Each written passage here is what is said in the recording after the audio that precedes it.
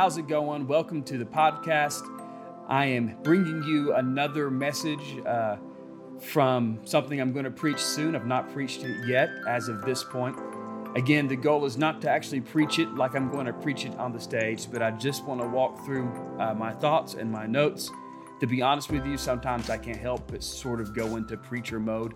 That's okay.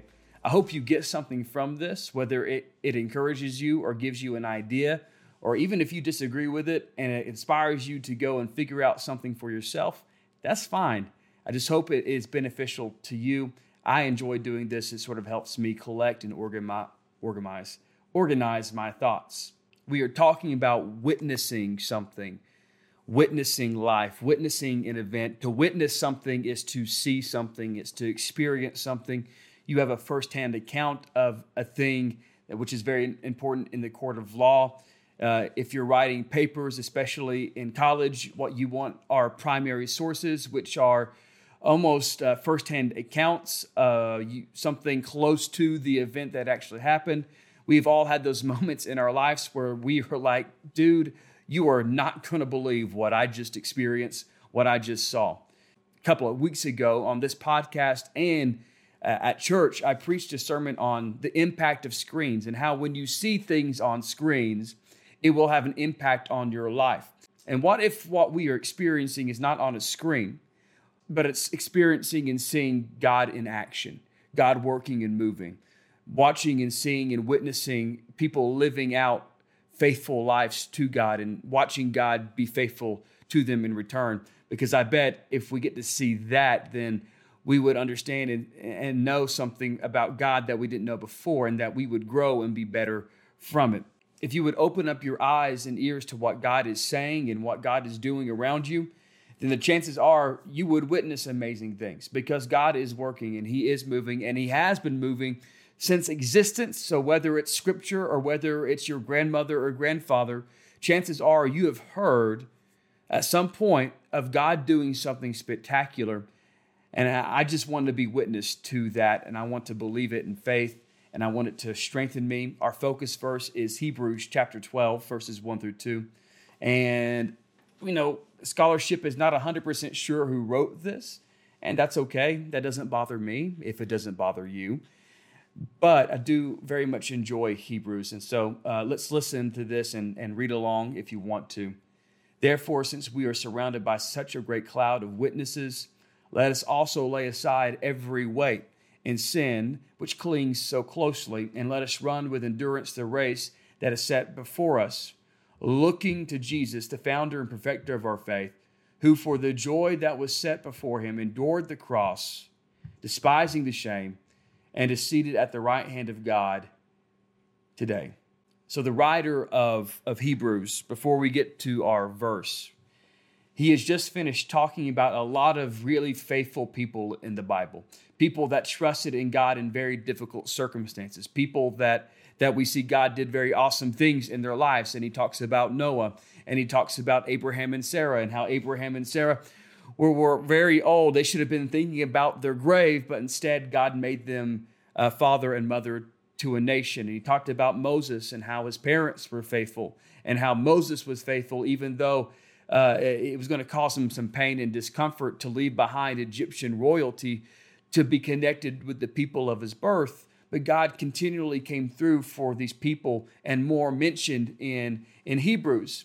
And then he starts this new paragraph with this wonderful sentence, this wonderful phrase, since we are surrounded by such a great cloud of witnesses. There are all of these people. There are like a lot of people who have experienced the power of God. They've experienced the love of God. They've seen how faithful God is in spectacular ways, really.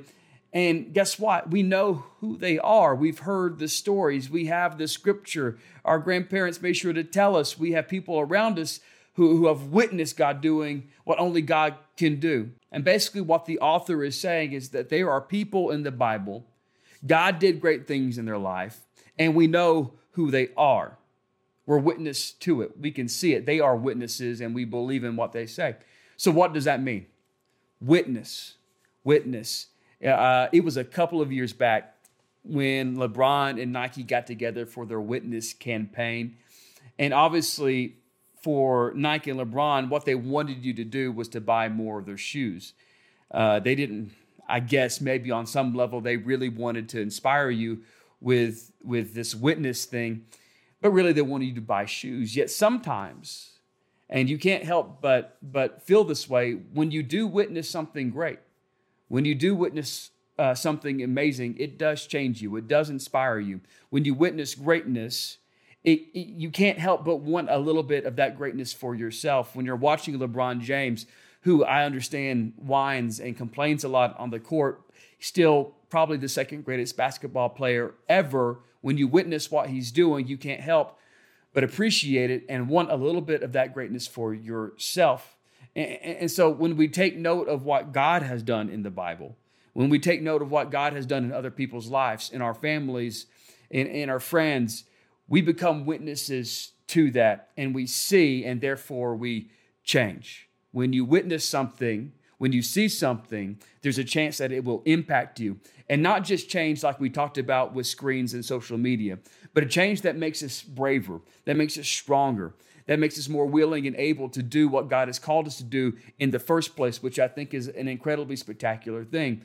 And so when we witness others go through that process of faithfulness and power with God, we can be encouraged that we can do it too. I've got a wonderful a lady that I know from church. I call her Miss Ann. And Miss Ann has been through a whole lot in her life, but yet she's remained faithful, and God has been faithful to her. I'm witness to that. I've got a friend that I dearly love from Cleveland, Tennessee. I met him at Lee, and he went through a lot in his life with his parents, whether it be drugs or abandonment. He went through a lot, but yet I've witnessed his attitude towards God, and I've witnessed God be faithful to him over and over and over again. And that should encourage me. When we witness God do great things, let it encourage you. Or you can look at what God has done and you can ignore it and you can miss it. It's your choice. Hopefully, though, if you have seen the proof that God is who he says he is, because you have witnessed it in your own life and you've witnessed it in other people's lives, you've seen it with your own eyes, then maybe we need to respond to what we see. And there's always a response to something. There's always cause and effect. If this happens, then something will happen. When God moves, you will respond to it one way or another. And sometimes you ignoring God is your response, but it's a very poor response. Now, the author of Hebrews, he wants us to respond a certain way to what we see and to what we hear from the witnesses. Once we see what God has done and what he is doing, we need to, what's it say? Lay aside every weight and sin which clings so closely to us. What's weighing you down in life? And this is not in my notes necessarily, I'm still playing with this. And for students, there are things that weigh people down. I remember in my own life, there have been stresses, little heartbreaks, strife, and other stupid things that I think about now, but they weighed me down whenever I was a child, whenever I was a teenager. For students, maybe things aren't going great at home and their parents are constantly in conflict. That's weight for them. It can be pretty intense sometimes, and that can weigh them down. We all know people who their parents, they were past the point of arguing and fighting, and so they were left with the weight of having to have to navigate between spending time with two people who loved them the most through divorce. And hey, listen, there are some people out there, as they were children, as they were teenagers, they didn't even have parents at all. So that's weight. That's weight. And weight prevents you from being effective. Weight prevents you from moving the way that you were designed to move. And I simply know that in any room, in any audience, you're going to run into some stuff. You're going to run into some weight. What if the weight is comparison? Well, I don't look like them. Well, I'm not gifted like them. I don't have that talent. I don't have that money. I'm not skinny. I'm not pretty. I'm not in shape. I'm not as athletic. My hair doesn't work like their hair works. My clothes don't compare to their clothes. My car doesn't compare to their car. Whatever. We go on and on with comparisons, and we add weight to our lives based on how we see ourselves and how we see others. The reality is we put weight on our shoulders that God never intended us to have. And so it's time for us to take off the weight. Take off the weight. God says that he's the father to the fatherless. And maybe it's a little naive to suggest that just knowing that can help you take off the weight, but I believe it can. Scripture says that he's the Prince of Peace. And so if you're going through anxiety, take off the weight, give it to God, and let him bring you the peace that he is, that he embodies. Take off the weight of comparison. You are formed in the image of God. You are beautifully and wonderfully made, and not because you were designed to look like someone else. You weren't designed to compare yourself to someone else, but you are beautifully and wonderfully made because God made you who you are. Take the comparison weight off your shoulders. David was the youngest out of a family, and he was ignored and looked over, but he was king. Daniel from the lion's den, hopefully you know who he is. He was constantly being compared to other people, and not compared to other people in a standard that was familiar to him, but he was faced with comparison that was foreign to who he was and foreign to who his friends were.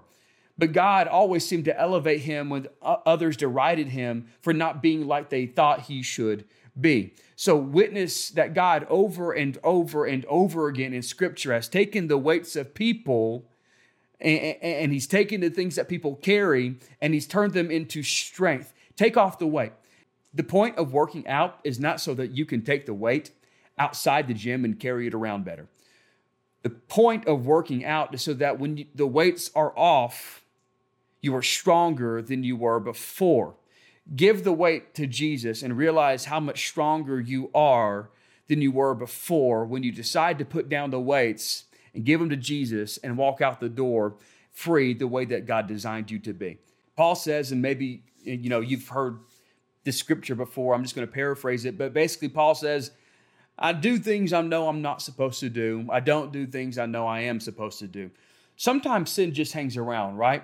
Sin just sticks to you. Sin weighs you down. Your shame and your guilt and the habits that you develop tend to break you down. And you have attitudes that you don't know why you have them. And they make you have a back talk and you smart off. You have anger issues that keep cropping up. And you say stupid things that you don't mean to say. But when we witness what God can do in others, maybe it's time to believe that if God can do it in them, that he can do it in me. And listen, even as someone who has been a Christian for a long time, I have sinned. I have made mistakes, but God has set me free. My wife, who I think is the person closest to being perfect in this world, she has dealt with stuff and even sin, but now she is set free. And it's not about being perfect, but it's all about having faith that Jesus, his grace is more than enough for you. That his grace, just like it was good enough for me, is good enough for you. Take the weight off of your shoulders. Take the weight of sin off your shoulders by putting on grace and giving Jesus your sin and your shame. Stop dragging around your past and give it to Jesus. Take off the weight. Why do we have to take off the weight? Because we're running a long race. And your race is different than mine. And I'm not talking about the color of your skin. Your race is different than even your children's race. But to do well, we've got to get rid of the stuff that's making us tired and that's slowing us down. Let us run with endurance the race set before us. When you're running a long distance, or even when you're running sprints, you don't want anything extra slowing you down. You want the right shoes that are light and springy and provide proper support. You want the right clothes that don't restrict and that are light. You want to be in shape, and so you need to work out, and you need to train, and you need to be at the right weight for what you're doing. You don't want to waste your motion when you're running, and so you got to make sure your form is good, and that takes work. It takes coaching. It takes seeing others. Witnessing others run their race will help you run your race. Just recently, the guy broke the record for the fastest marathon, even though it's not technically official. But I watched some of the highlights from his training and from everything. It was incredibly impressive that he ran that many miles in such a short amount of time. And watching him inspires you. And if you watch him, you can learn technique for how you can run. We already brought up a lot of people from the Bible that ran the race the right way, but obviously there was someone who ran the race perfect, right? We know what his name is. His name is Jesus. You want to know how to run your race the right way? Let's start with Jesus. He's the King of Kings and the Lord of Lords. If that doesn't make sense to you, maybe just think of him as the prime minister, president, Congress, judicial branch, all wrapped up into one. That's who Jesus was. And that's what he was to the entire existence, the entire universe. And he decided to leave perfection to come to earth, to be born as a lowly baby in a humble manger. He didn't come as a fully formed man to be living in a mansion, in a castle, or any sort of palace. He wasn't born to a rich family, but to a normal family. And he didn't even grow up in a town that people liked that was special.